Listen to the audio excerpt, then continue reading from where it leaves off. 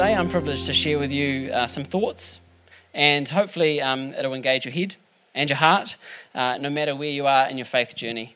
I've got two parts. That's all right, eh? It's two parts, but just in one. So don't worry, you won't see me next week. Oh, you might see me, but not here. And I'm actually going to pretty much read my notes. That'll slow me down. It'll save me from rambling. Hopefully there'll be clarity that comes. So I hope you don't mind that I put my trust in this paper. Part one. And this is for everyone, but especially helpful for people that are visiting or that have been new to this community over the past little while. About 3 years ago, I think it was, that we came up with some core values. We didn't come up with them, but we helped give words to things that we already saw in this space. We had about 10 initially that got a little bit hard to remember, so we narrowed it down to 3 and then brought it under the premise of love God and love people. So we're going to talk about core values that make up the spiritual community of Kapiti Impact Church.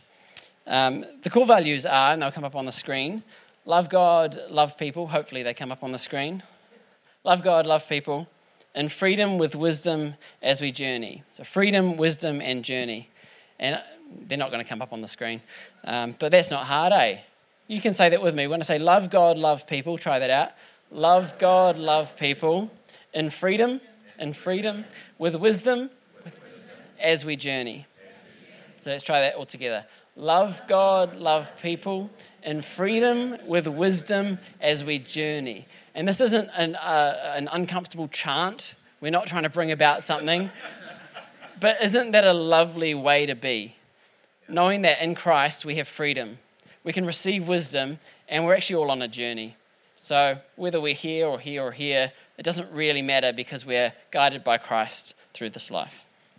So we're going to start with love. And love is a topic for endless engagement. I'm sure you know that. But for today, we're just going to shoot out some ideas like fireworks. 1 John chapter 4, verse 19 to 21. And this should come up on the screen. Oh, yes. We love because he first loved us. Whoever claims to love God yet hates a brother or sister is a liar. For whoever does not love their brother and sister whom they have seen cannot love God whom they have not seen. And he has given us this command: anyone who loves God must also love their brother and sister. So we can love in many ways, including through worship, honor, being patient and kind, generosity, sacrifice, intimacy, community, study, teaching, doing something for someone without any expectation of what they could do in return. Love is the acknowledgement of God's creative expression found plastered across humanity and creation. You know, love is not an exchange, but instead an ever-present giving that is further celebrated in the receiving. The willingness to receive creates an opportunity to give. And a giver who is in tune with the Spirit will show love in profound and inspired ways. You know, love does not run out with excess use, but it finds endless capacity from the bread of life, which is Jesus Christ. So we are a church who love God and love people. That's about how much I'm going to talk about each of these different core values. So freedom. Galatians 5 verse 1 says, "It is for freedom that Christ has set us free. Stand firm then, and do not let yourselves be burdened again by a yoke of slavery." You know, slavery binds us, but freedom breaks the chains. Slavery leads to despair. Freedom recognizes hope. And we've heard a lot about hope this morning, and we're going to hear a lot about hope tomorrow and the next day and the next day, because the living hope is within us. Slavery gets you stuck, but freedom makes way for opportunity. Freedom is experienced when our identity is found in Christ and not in the expectations or judgments of others. Freedom is outworked when we show that same consideration to others. We are not a church bound by the principalities and powers of this world, but set free by the creator of the world itself. Wisdom. Now, wisdom is a fun one. Whoever would have thought that wisdom would be fun? But wisdom can come in many forms and from many things, and can even look different depending on the circumstances. It is not calculated based on rules or doctrine, but instead it is inspired by the Spirit. Wisdom can be gained from experience, come from age or intellect and logic, but the writers of Scripture believe that God gives wisdom, and when we grow in our relationship with God and seek wisdom, we can actually receive it as a beautiful gift for living a humble and successful life. As Proverbs 2 verse 6 says, "For the Lord gives wisdom. From his mouth come knowledge and understanding." That was good right there, David. Well done, mate. If you have a read of Proverbs, you'll probably see incredible insight into godly wisdom. You get to engage with musings from ancient wisdom that have paved the way for a lot of modern thought and logic. I think we take for granted kind of what our society looks like now and the influence of Christ over many generations. And I believe that some of Proverbs' wisdom is at work in modern thinking because of that kind of trajectory that God's taken us on. In Proverbs, you even get to witness seeming contradictions within instructions for behavior.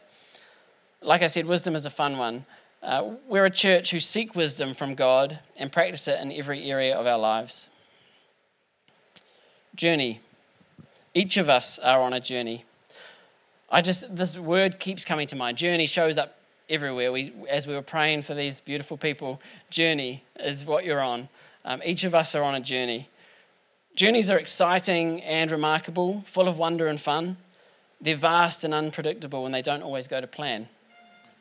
My journey will differ to your journey, which will differ to your journey, which will differ to your journey.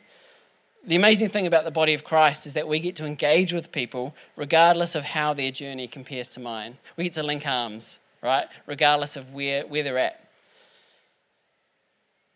And what I've concluded in my own life may not be the destination that another settles in. Where I'm still learning, someone else might share wisdom. Where you're struggling with confidence, I might encourage you into freedom. And where someone acts in hate, our community can respond in love. We are a church on a journey that goes back many decades and is creating a legacy for generations to come. We value people right where they are at and want to see each individual experience the eternal loving embrace of God. So I hope you're encouraged by those. Those are a core posture that we hold as Kapiti Impact Church, as the people. And we're going to continue to explore and develop as a church community by expressing those things and by kind of learning to live with those as core parts of our individual lives.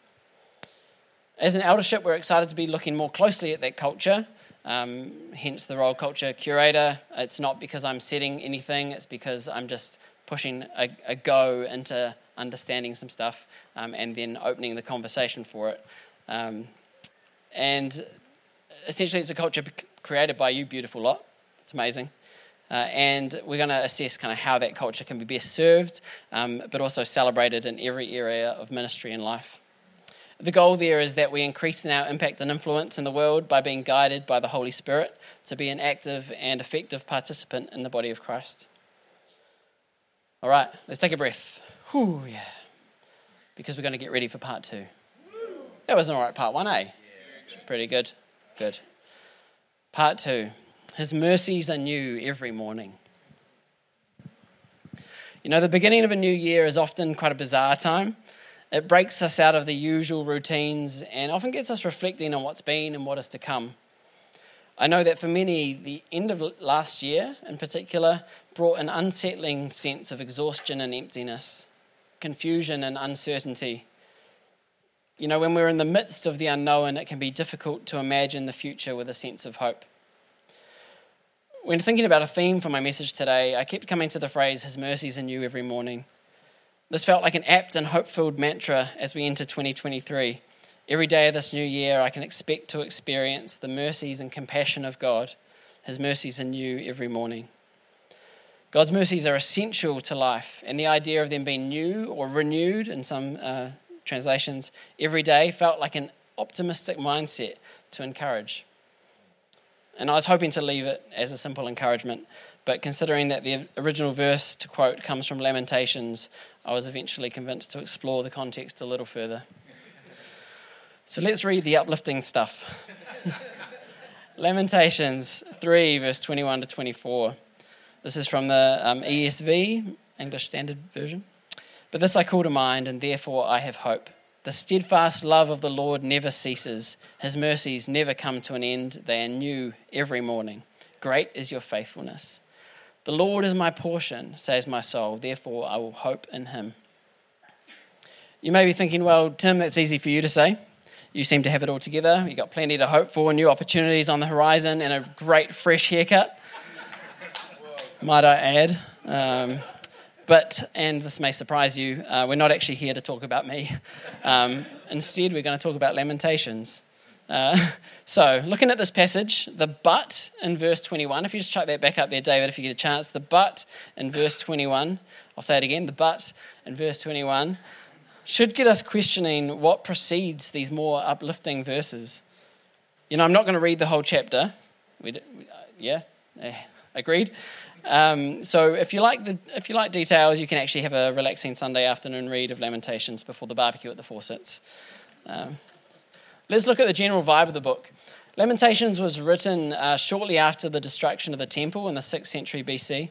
Its writer or writers may have just witnessed and are experiencing the displacement of their entire people group, now captive to Babylon. When everything you know and find value in has been stripped from you, what is there left to find hope in? The structure of the book is 5 poems of varying content, not necessarily laid out chronologically. 4 of them are acrostic poems in Hebrew and have an unbalanced and enjambled meter, which is fitting for the mournful funeral dirge that reflect their mood. How's that for a sentence? I'm just going to say that one again because I think it's pretty cool. A dirge is like a funeral, like it's too slow to bear, but it's like a chant, like a mournful song, right? You got Great is Thy Faithfulness, which we sing commonly at funerals, comes from Lamentations and is in this uplifting moment, but it's a funeral dirge. It's something that's full of mourn, but it's bringing hope. 4 of them are acrostic poems in Hebrew and have an unbalanced and enjambled meter, which is fitting for the mournful funeral dirge that reflect their mood. Unfortunately, we can't really appreciate this approach to writing when it's translated to English. And overall, the book feels very raw and lacks a sense of dignity, which is understandable considering the events of the time. And now hear me, I'm not going to teach or stand firm on the theology that I share or thinking that I'm going with, because there's plenty more learning for me to do. It is interesting to note that the writers seem to blatantly prescribe their desolation to God and his just wrath. That God was the one who caused their anguish because of the sins of both the individual and the collective. And I must admit, I'm still finding language to reconcile and appreciate God as presented in the Old Testament through the lens that we gain in Jesus. We have more understanding of what God is like now, and because of the cross and because of Jesus, than they did 600 years before. So they viewed God through that lens, and we can view God through Jesus. Wrath and judgment are hard to hold on to when we are recipients of righteousness through the death and resurrection of Christ, and we get to experience abounding love, endless grace, and eternal salvation. You can see it's hard to reconcile those two seeming opposites. One interpretation of God's wrath is that it is not so much an active pursuit of an angry and volatile disposition, but instead a turning away or becoming distant due to repetitive disobedience or idolatry. When God is not present, the order that God brought to creation in Genesis returns to chaos, and this chaos by very nature leads to death, darkness, and decrease. So wrath is not necessarily the addition of chaos or destruction, but instead the absence of order. Let me give you an example. As a dad, I aim to give proactive instruction to my daughter in order to guide her growth and keep her safe from unnecessary harm. Fair enough. An example of this is when we cross a road or walk through a car park. I ensure that she holds my hand while I teach her what to look out for. She's got a good ear. She'll hear a truck come in a mile away. It's good. She'll hear the music and she'll come running. She was halfway up the little ladder there, heard the celebration song and clapping. She tried to climb back down. She only just learned to climb up. She can't climb down. But she's like, yep. I should have stuck to the notes. So every so often she'll actually dart towards the road or pull her hand out of mine in childish disgust. And all the while, I'm keeping my perfect parent cool and guiding her back towards me. Essentially, when she chooses to neglect my instruction, I aim to keep calm and repeat the guiding process as many times as it takes for reasonable action to occur. And at times, this may lead to pretty decent frustration on my part, especially due to my instruction being for her and not against her. You know, God is for us, not against us. But she will never lose my love based on her actions. Her repeated disobedience may also lead to an array of negative consequences as she steps out of my immediate protection. These consequences are still not a retaliation on my part, and it would hurt me deeply knowing that her suffering could have been prevented. You know, I realised that we need to make the connection that the context of where they were seeing God destroying them was because of the sin of the people, individually and collectively. But for us, the idea of wrath gets even messier when we find Jesus. We experience grace and salvation not because of what we've done, but because of who he is. A God who qualifies the unqualified and fills up the thirsty. He finds the lost and brings hope to the afflicted. As I've said, the writers of Lamentations didn't yet have the full picture of God as we see him in Christ. They were facing unprecedented circumstances and attributed it to God. And even with this view, the writer of Lamentations 3 still found it in themselves to acknowledge the extent of God's covenant faithfulness and put their hope in him. And no matter the circumstances we face, whether we think it's God, whether we think it's us, whether it's just an unknown circumstance, God's mercies are greater. His mercies are new every morning, and his covenant faithfulness and his goodness surpasses any of that. You know, each of us have faced a lot. We're each on a journey and at times get plunged into mystery, not knowing the cause or the solution. Whether we attribute that blame to ourselves, to God, to some other unknown cause, my encouragement today is that his mercies are new every morning. Whether our entire people group gets overthrown, as with Jerusalem, or our summer plans didn't quite work out how we would have liked, his mercies are new every morning. What we see in Christ is that a posture of hope is always accessible. The comfort of the Holy Spirit is always near. The steadfast love of the Lord never ceases. Great is his faithfulness. You know, the year to come will face further challenges, and I hear that 1 kid to 2 kids can be quite a shift. And some things in life won't make sense. You know, each day may carry its share of worries, but my prayer and my expectation is that his mercies will abound even more. That's a prayer and expectation for each one of you, for myself, for anyone we come into contact with, that they would receive and find his mercies, which will abound far more than our circumstances. Let it be on our lips and in our hearts that no matter where we are in the realities of our journey, his mercies are new every morning. So, may we as a people know the indwelling of the Holy Spirit, guiding us and comforting us through all of life's endeavours. May we know and experience the mercies of God in every waking moment. And as individuals and as a church, may we love God, love people, and live in freedom with wisdom as we journey. Let's pray. God, it's your goodness and your mercy that comforts us and sustains us in every day. Jesus, you're the bread of life. And when we eat and drink from you, we'll never go hungry and thirsty again. But God, we also acknowledge the circumstances of life, the seasons, the days that just don't go to plan, the unsettling things that can't be explained. God, we acknowledge that you're not absent there, but you're with us because of what you've done on the cross. You're with us because you love us. You're with us because you want to guide us into the best version of ourselves that we can be. You work for our safety and you work for our good.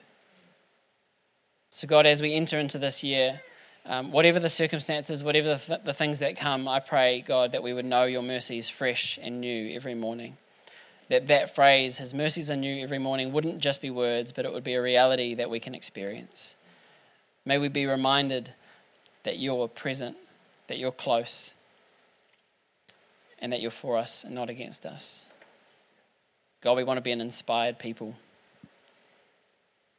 who live in the will of God to see this world changed for your good. So God, we give this year over to you. We thank you that you're with us. And I just pray your blessing on each person here. Amen.